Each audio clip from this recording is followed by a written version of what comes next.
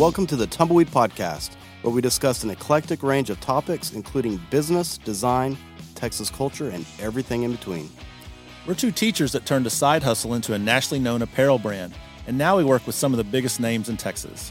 We strive to never stop exploring and continue to draw inspiration from our adventures. So drift and explore or raise a glass. We're always ready to hang out and talk about the things that we love. So come roll with us as we drift and explore.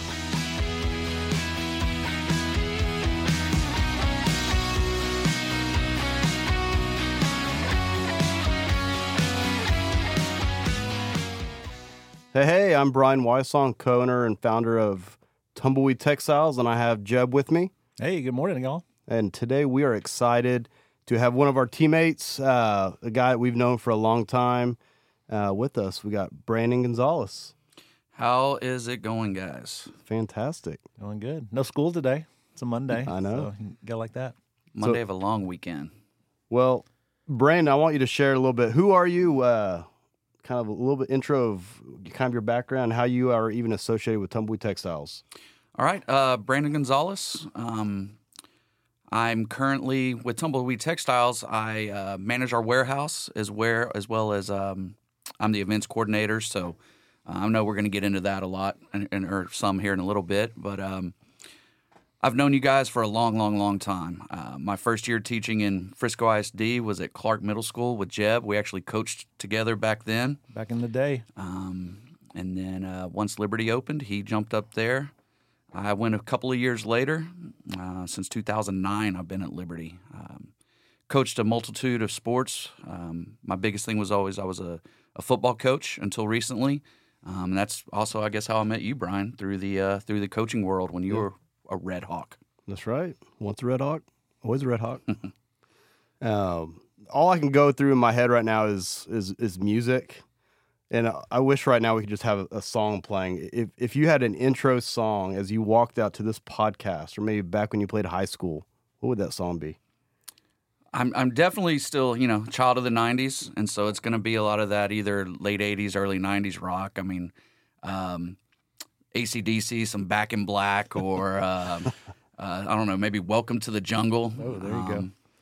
But, coaching, when I was out in the field and whenever I'd hear bands start to play, I always, and still, I dig Seven Nation Army. Okay. When that bass line, that drum hits, it's like, okay, we're about to get excited. Yeah. That's the White Stripes, right? Yeah, the White Stripes. That's a good one. Well, I just have the tune. Da-da-da-da-da. Right now, mine would be Ain't Nothing But a G Thing, baby, but B Thing, I don't know why. I picture myself rolling up my first car was a 93 Caprice Classic. You probably have no clue what that was, but it's like the old cop cars. Oh, yeah. I would literally roll up in that song to school almost every day. So that's your song? It would definitely be my song. Wow. That's, who sings that? Snoop and That's right. Dre. That's right. But if I was having more of before soccer games, I know this guy's a little political right now, so all politics to the side, but Kid Rock, his ba-da-da-ba, bang-da-bang, like that play up, and then it starts rocking and rapping. Yeah. I loved listening to that before, at least a soccer or football game. Yeah. That'll get you pumped. What would you have going on down there at New Braunfels? Well, I'm older than you guys, but mine would definitely be some late 80s rap. I'm thinking like LL Cool J, like I'm Bad. Okay. Maybe something like that, or like Mama Said Knock You Out.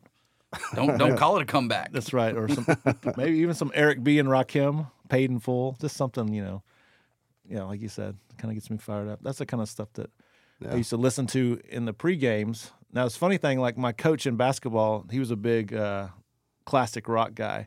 So all of our warm-up music in high school, he wouldn't let us do rap. We all wanted to have rap for our warm-ups, but we always had to do classic rock. So it was like Boston, Thin Lizzy, some of that stuff. So Well, I was at North Crowley, so we pretty much only had rap. Yeah. And then our linemen would want the heavy metal. So Yeah, what linemen dig the heavy metal. Yeah. I know War Pigs was something big, both when I was in high school and when I was coaching. That they'd come out to that, and it just got them going. Yeah. So we mentioned you mentioned coaching and your background knowing Jeb, and I coached soccer at Liberty, so we probably got connected somewhere. Whatever coach was on duty at some game, that's probably where our paths crossed. But what about teaching? So what what subject, and maybe subject now or then, did you teach? Do you teach? And like, how did you even get into that? Because I know as a coach, sometimes you go start teaching, or you coach, so you happen to teach whatever's available. Right. For you, what was that, and how did you get into that subject? Yeah, so my degree from A&M is actually wildlife biology with specialization in museums. Okay. Oh, I didn't know that. Yeah, but when I started teaching, I was a middle school teacher, so you kind of hit all subjects, right? When it came time to move to high school, I took that test to teach all sciences, and biology, I think, is the only science I haven't taught. Okay. So for a majority of the time I've been there, it's been physics, but I've also taught Earth and space. I've taught integrated physics and chemistry. For the last couple of years, I've been with the online programs, working on accelerated credit with kids, move-ins, trying to catch up on credits needed for Texas. It's a real cool program that specializes in handling each kid. So it's been a much different world, but it's been fun. Yeah. It's been fun. I've enjoyed it. So I think when we started talking with you coming to come onto the team, help out with events, one of the things I mentioned to Jeb, and he also said as well, like, just how detail-oriented you probably had to be because you were an offensive coordinator, you were a science teacher. How do you feel like the science and all those kind of help play a role within your, being an offensive coach and having to understand the data and all that stuff? Well, I hate to correct anybody, but it was defensive coordinator. I'm so sorry. Why did I say offensive? Which requires even more attention to detail because we have to. A good friend of mine, Coach Swinney, still at Liberty. His quote is, "Offense gets to ask the questions, the defense has to answer them." So it required quite a bit of preparation. And that's my deal. I'm a big list maker. Yeah. I have to have something that keeps me aligned. I can plan it out and make a template and then use it over and over and over again. A lot of that might be from my science background of having procedures to do a lab, to write a formal lab report. So that stuck with me from college. My notebooks from either game planning days or lesson plans in the classroom are pretty detailed. I mean, I don't like to leave too much up in the air. I feel like I can go off on a whim and handle things, but it's because I have a lot of attention to detail. Yeah. I think that's helped out a ton with our events just because that attention to detail, like planning the things that we're going to need for an event, we've gotten it down to kind of almost a science. And a lot of it's thanks to Brandon because he was able to kind of think like, okay, what do we need for if we do a 10 by 20 booth? What do we need if we need a 10 by 10? What's the crowd going to look like? What shirts are we taking? How many? What's the quantity? So used to when Brian and I would do events on our own, we would just pack like almost everything we had and just take tons of shirts, and then we'd end up just coming home with tons of shirts because we weren't really breaking down the data, or we'd have like too much of something and of like whether it's equipment or all kinds of things. But we've kind of, I think with you, Brandon, been able to make those lists like you were talking about and come across kind of a standard that we follow for a particular event so that we're more organized. So we definitely come to the show ready to go, and it's an easier, quick set up and take down. Oh. Yeah, I mean, I've thought about, going back to coaching days, how we'd arrive to the sidelines with our trunks of equipment with, the footballs you needed, the dry erase boards, all the materials you need on the sideline. And so try to do it that way. But yeah, exit is also a big thing. After we've been at an event for 12 hours, or maybe it's day 3, when it's closed, it's time to go. So these events, people see, and I'm sure a lot of listeners we're at festivals all, across Texas. So I'm sure someone's bound to have seen us somewhere with our red tent, and they see the shirts folded, pretty, maybe blown away a little bit here and there. They see our pretty faces trying to sell our product, but they don't know what goes down the hours before the event. I always laugh when someone says, "Oh, do you need 30 minutes to set up?" So tell us kind of what's the process prior to an event on that day, like what we do to get set up for that event. Yeah, so usually earlier in the week, actually, you and I communicate a lot about, what type of event is it, what shirts are going to be good, right? Is it a barbecue event, music event, whatever it may be.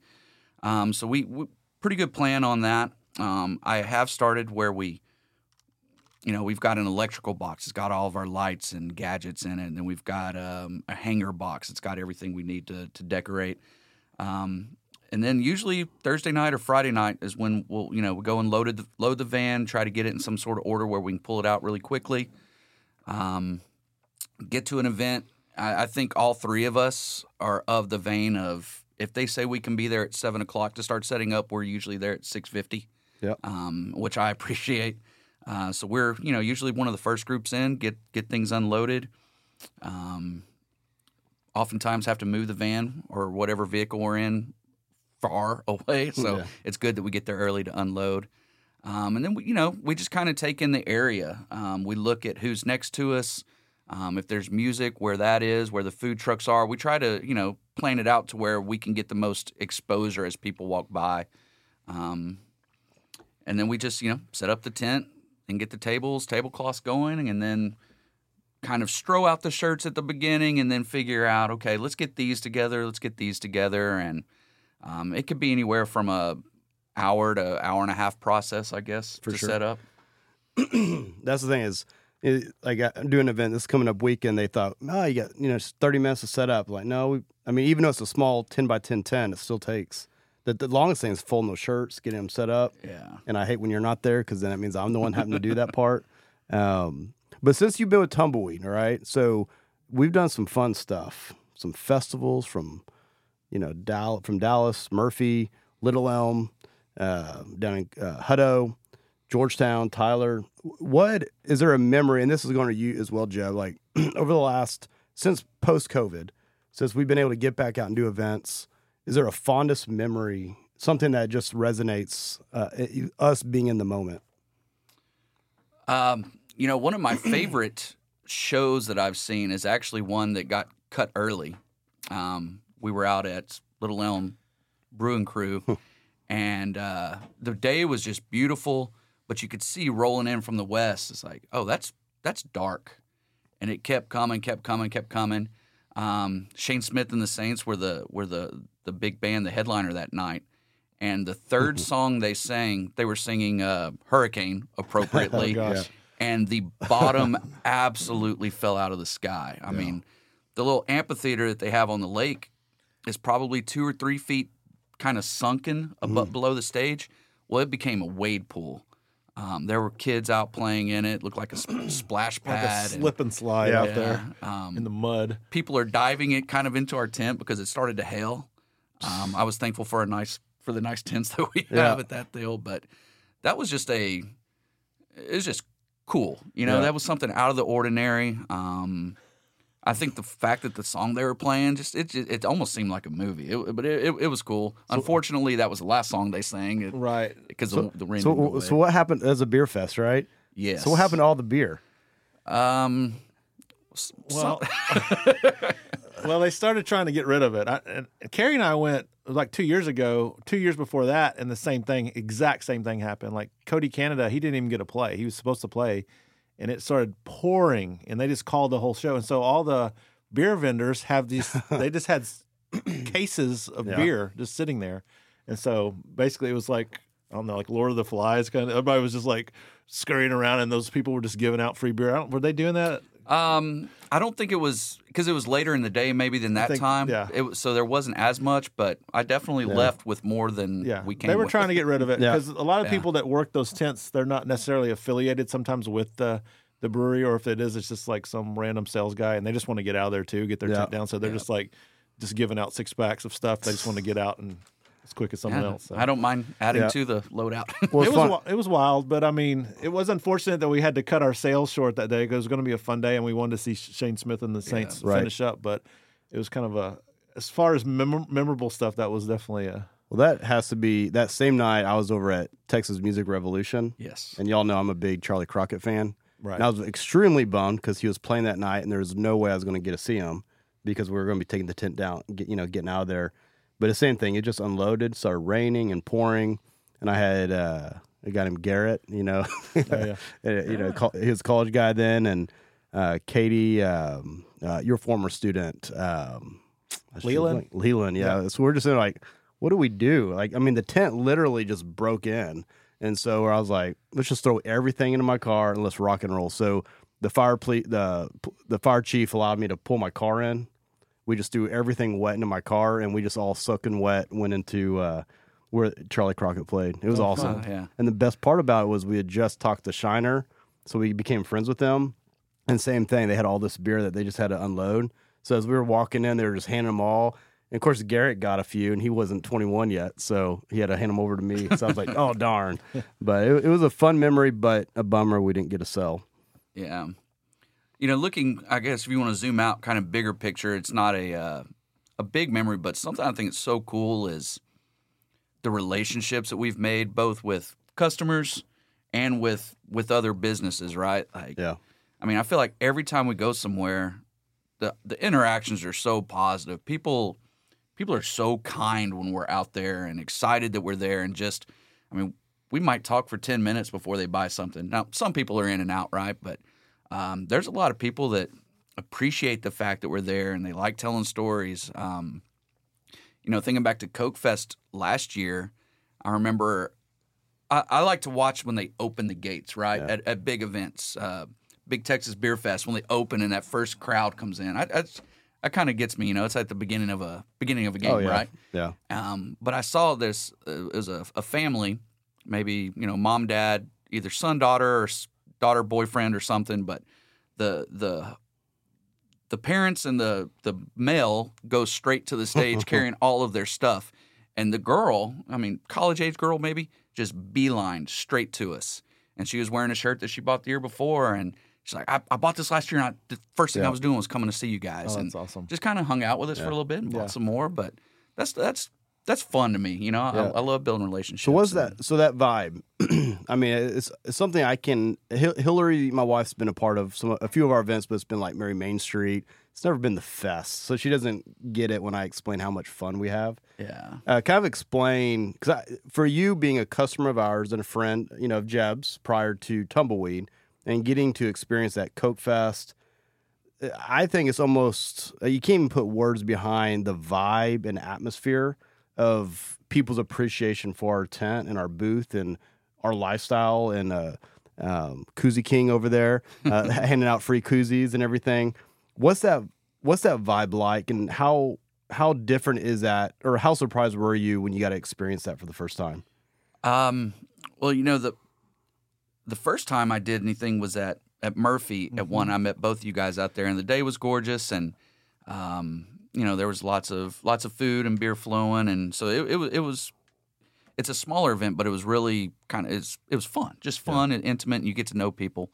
But those big fests are, I don't know, it just kind of consumes you, and you get moments where we're so busy in between acts, maybe if it's a multi-act festival, just getting slammed with people coming up to the booth, and then when the acts go on, it thins out a little bit. Maybe somebody kind of hangs around and talks, but it's kind of hard to put into words. I think you just really have to experience it. Just you feel it, right? You feel it. I don't know. I mean, for me, I love like talking to people, and like meeting new people and making connections and stuff. And so that's kind of where I get my rush.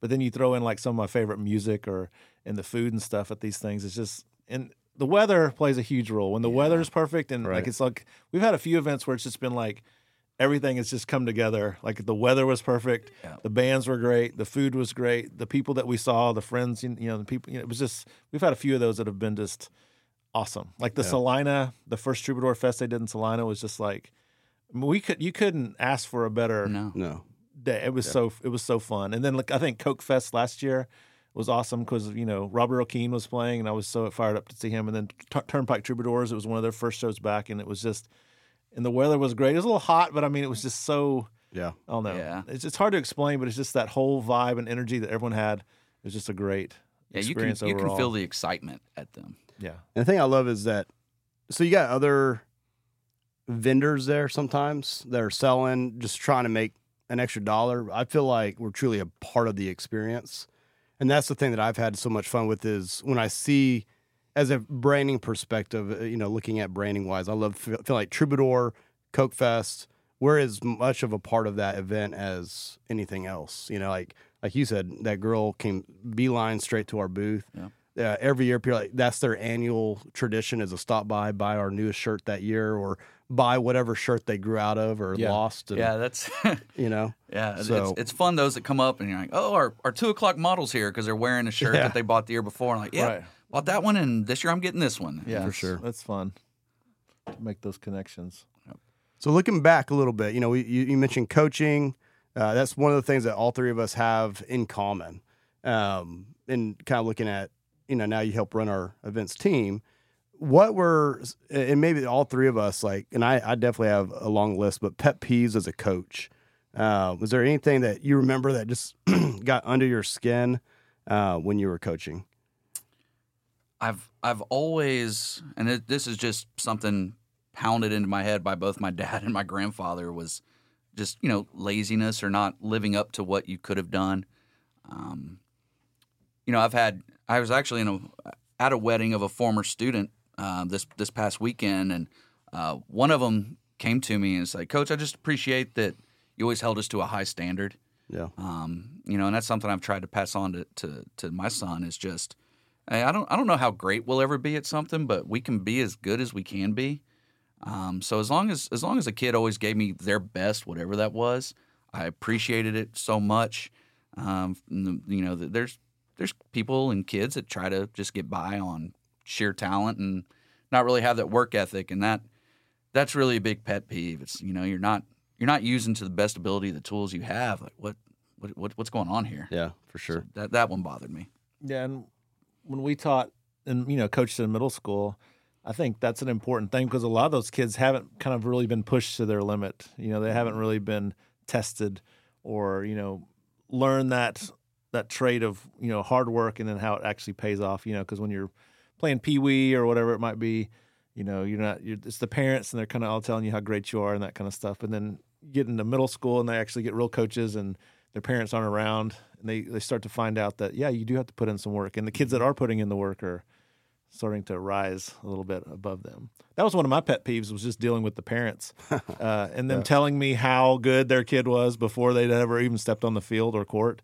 Oh, he was an all-star in FFL in the 4th and 5th grade. They were the Super Bowl champs, and just hyping him up like he's just going to walk on the field and be the starting quarterback. Well, let's see what happens, first of all. I haven't seen this kid play. I'm hearing it all from you, so that was kind of one of the things that used to kind of irk me, was just the hype that some of these kids, and I felt kind of bad for them because maybe they didn't quite live up to the hype, or they didn't grow over the summer, and then all the other kids that weren't as good as them or second string had grown a little bit bigger and gotten a little bit stronger and taller, and I don't know. Well, I think the parent component's probably my biggest pet peeve. Is club soccer is maybe the worst in my opinion, because a lot of times when it translates from club soccer and high school soccer, I don't know, there's just an entitlement. Like, just because you played club soccer, you think you're great, when that's definitely not the case. You just had enough money to play.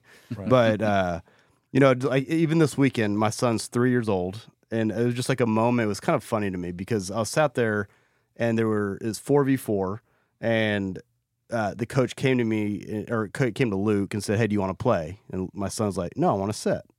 And the fire just boiled in me. And because as a coach, if a player did not want to play, I was angry. Like, you should want to play when you're out there. Right. And he put this one other kid on there that never wants to play. And I was like, okay, go do it. And the kid starts digging a hole. Oh, gosh. I'm sitting like, it's so funny because it ended up being the best defensive play of the game. But like, he was sitting there digging this hole. I'm like, God, my son should be out there playing right now. And the other team got the ball, starts dribbling towards their goal to score. And you just look out there, this kid's just digging a hole. And he looks up, and he starts like tears in his eyes, like, they're coming at me. Oh, he ran the opposite direction.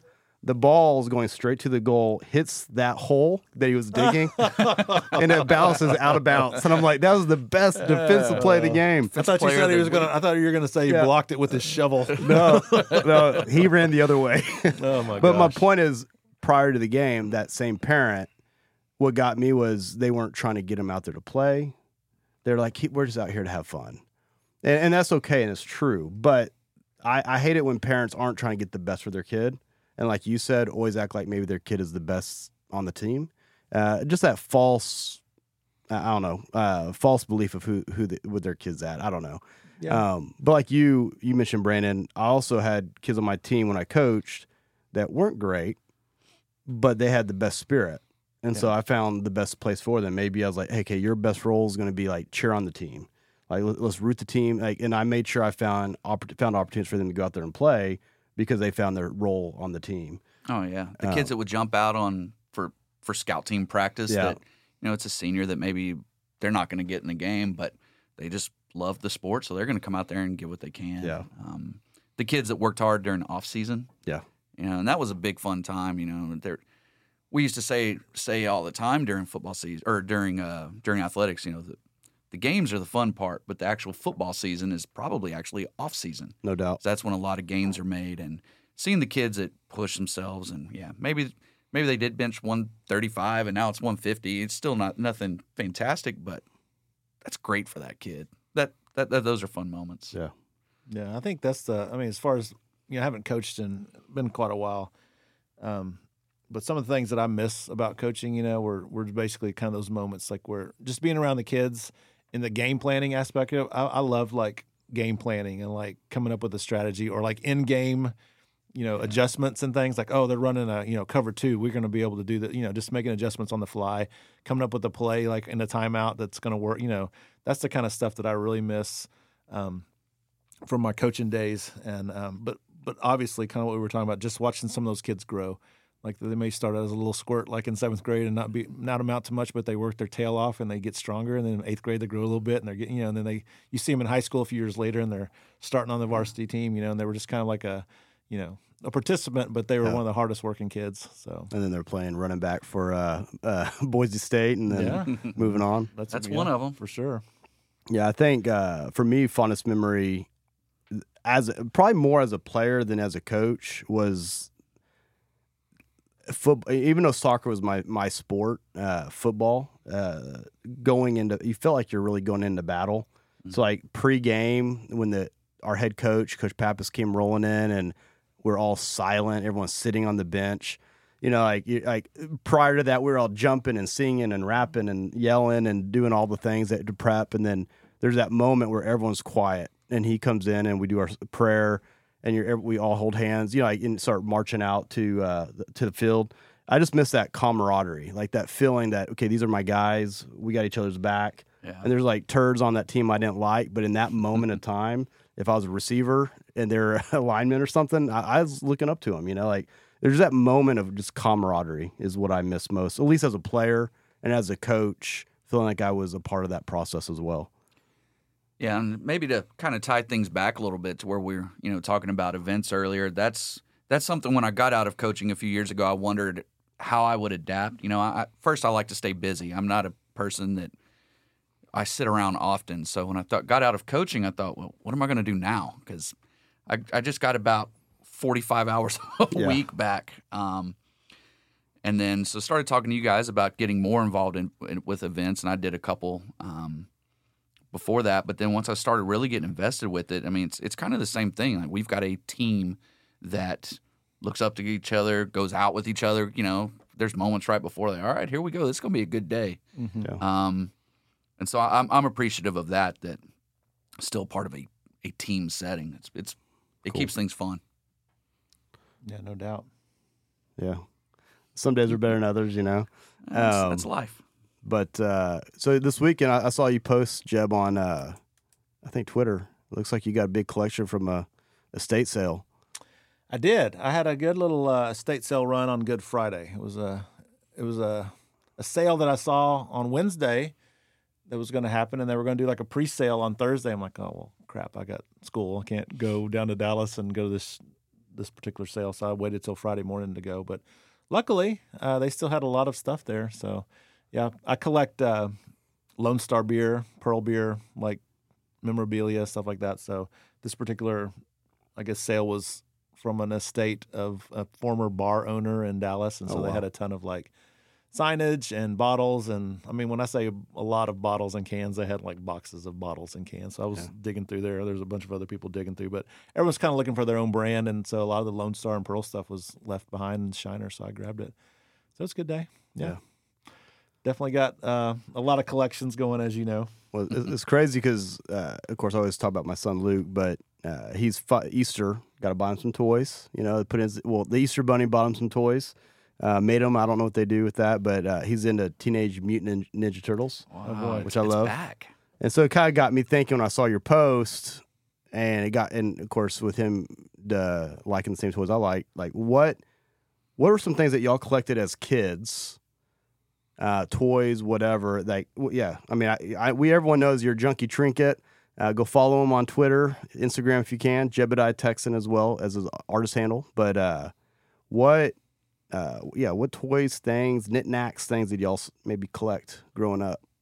I guess like every young boy, I was big into baseball cards. So I've got a pretty big card collection, I think still at my mom's house. It didn't make the move with me, but got big into that and, you know, collected the Beckett, the magazines that went along with it where you could find the value. I know that, you know, the two big guys I collected, if I came across Bo Jackson or Craig Biggio, those are my cards. I grew up an Astro fan. Now that I've lived here for almost 20 years, I'm a Ranger now, but I love collecting those guys. Rangers beat the Cubs this weekend. They ended up going 2-3 well, or they 2-1. beat them one time. Oh, it was one? Oh, that's one out of three. Well, that was Cubs the one took day I 3. looked at the score. So, yeah. Come on now. Sorry. Bo knows baseball. I'll go back to that. So, you said Bo, and who was the other one? Craig Biggio. Craig Biggio. Yeah. Okay. Yeah. Must be an Astros fan. Yeah, I grew up, loved them. You know, I grew up maybe just under 2 hours away from Houston. So, you know, we can remember those days where everybody put on your Little League uniform and you go with your teammates to the game. Yeah. We did that quite a bit. And then being at school at A&M, it was just over an hour away. So my roommates and I, we'd go quite a bit. Got some great memories. The year with Sammy Sosa and Mark McGwire chasing the home run record. We'd get to the stadium super early. I really think the tickets were either $3 or $5 at the gate to go in, and you sat in the outfield. So we would be front row, left field. You know, like, we're going to get some home run balls today. Yeah. And the dome, right? Yeah, at the old Astrodome. Oh, nice. Yeah. So, but yeah, so grew up loving the Astros.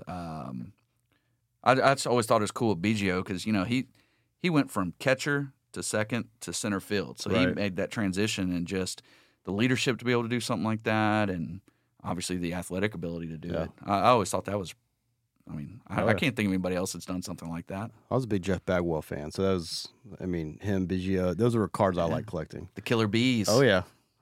Well, I'm the same as Brandon. When I was little, I guess I started collecting baseball cards probably in 1981 or so.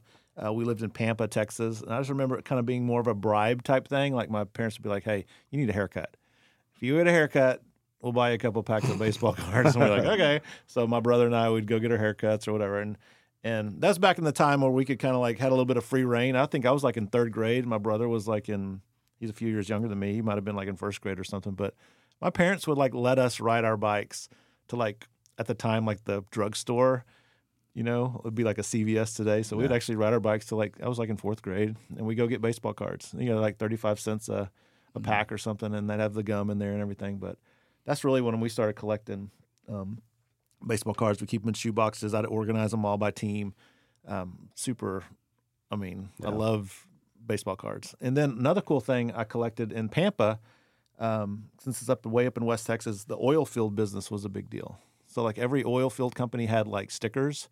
And so I started collecting oil field stickers, and I still have that collection today.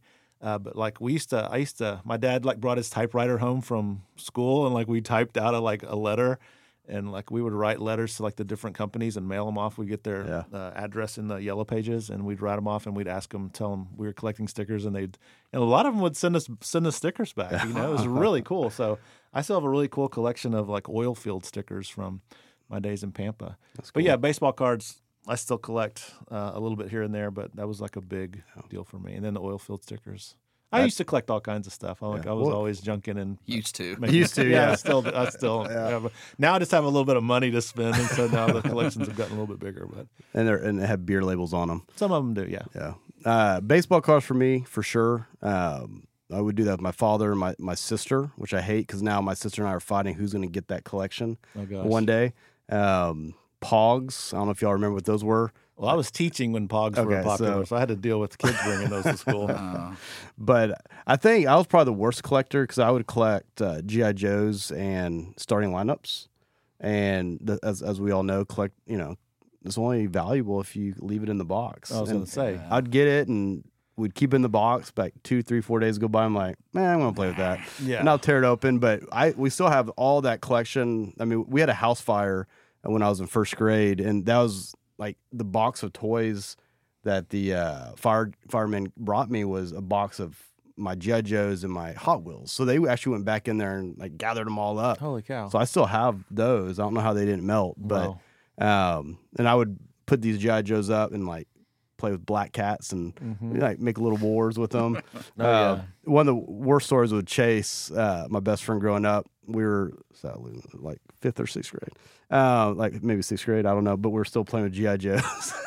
And his brother came in from college and made really fun of us.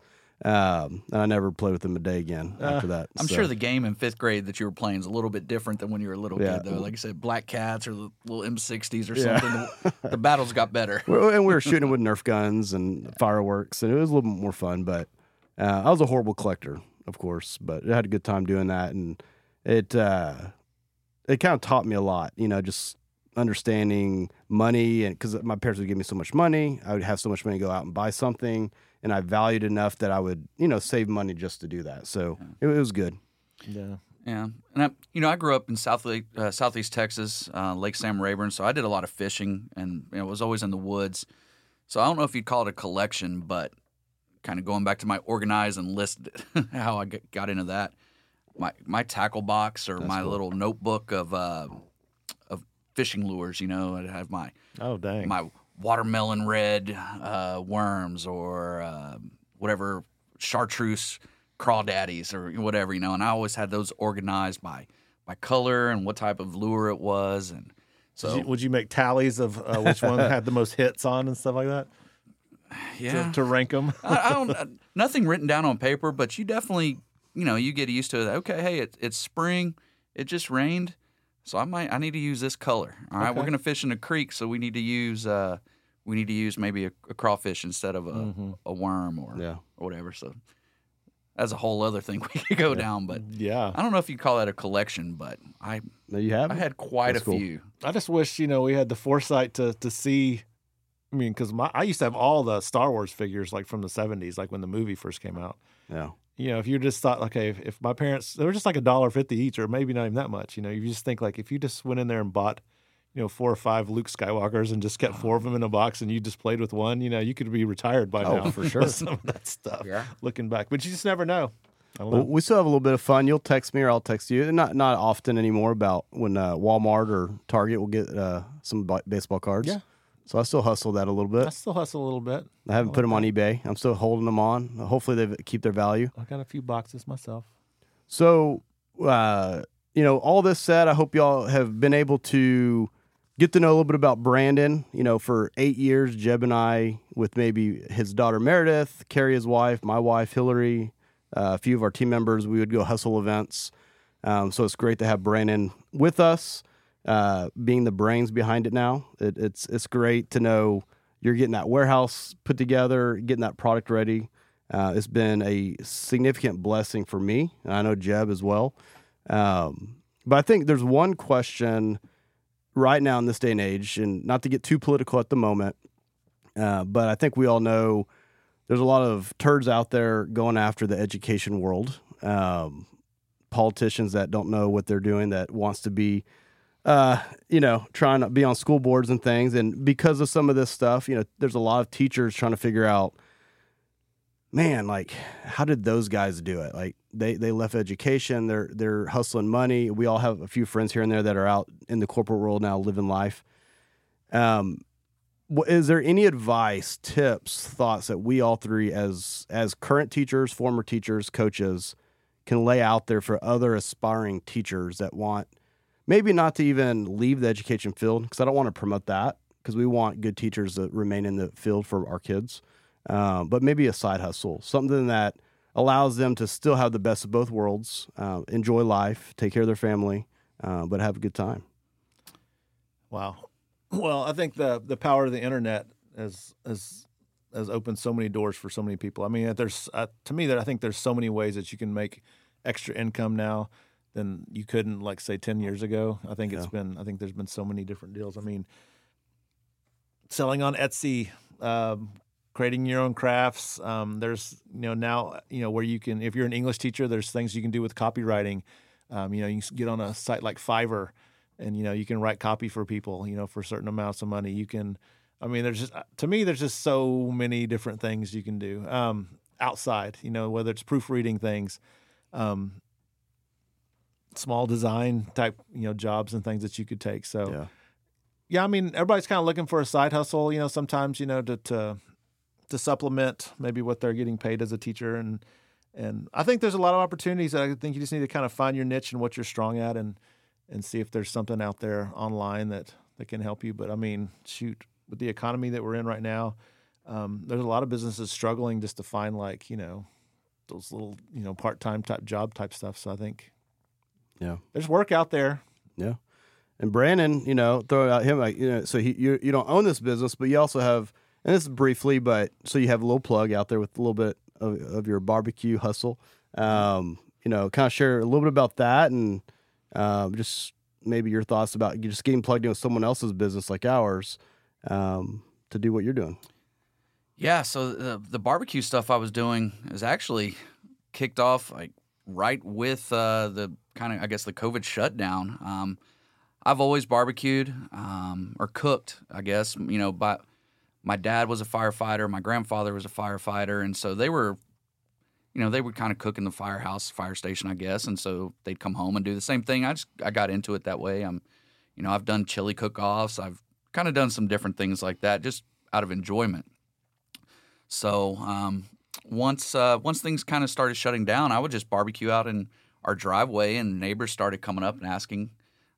So next thing I know, I'm sending out emails to the neighborhood and other friends I know, and hey, I'm doing some brisket and pork belly this weekend. Anybody interested? And I'd always seem to kind of sell enough exactly of what I was throwing on the pit, so it worked out well. Yeah, it's good too.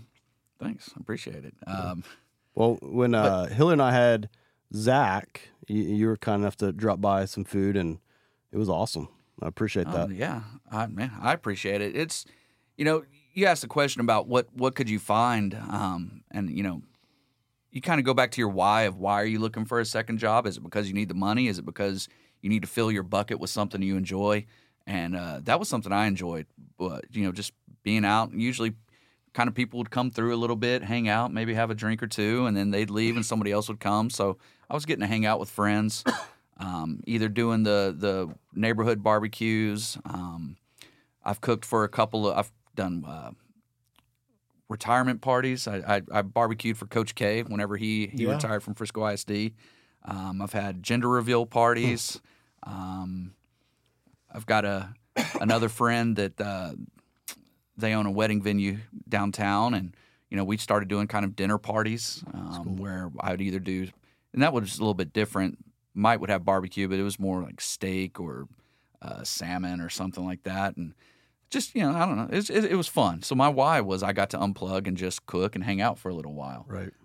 It's the same thing with my hustle with Tumbleweed. Is there's times where it's a lot of work, but I get genuine enjoyment out of it. So that's kind of my why.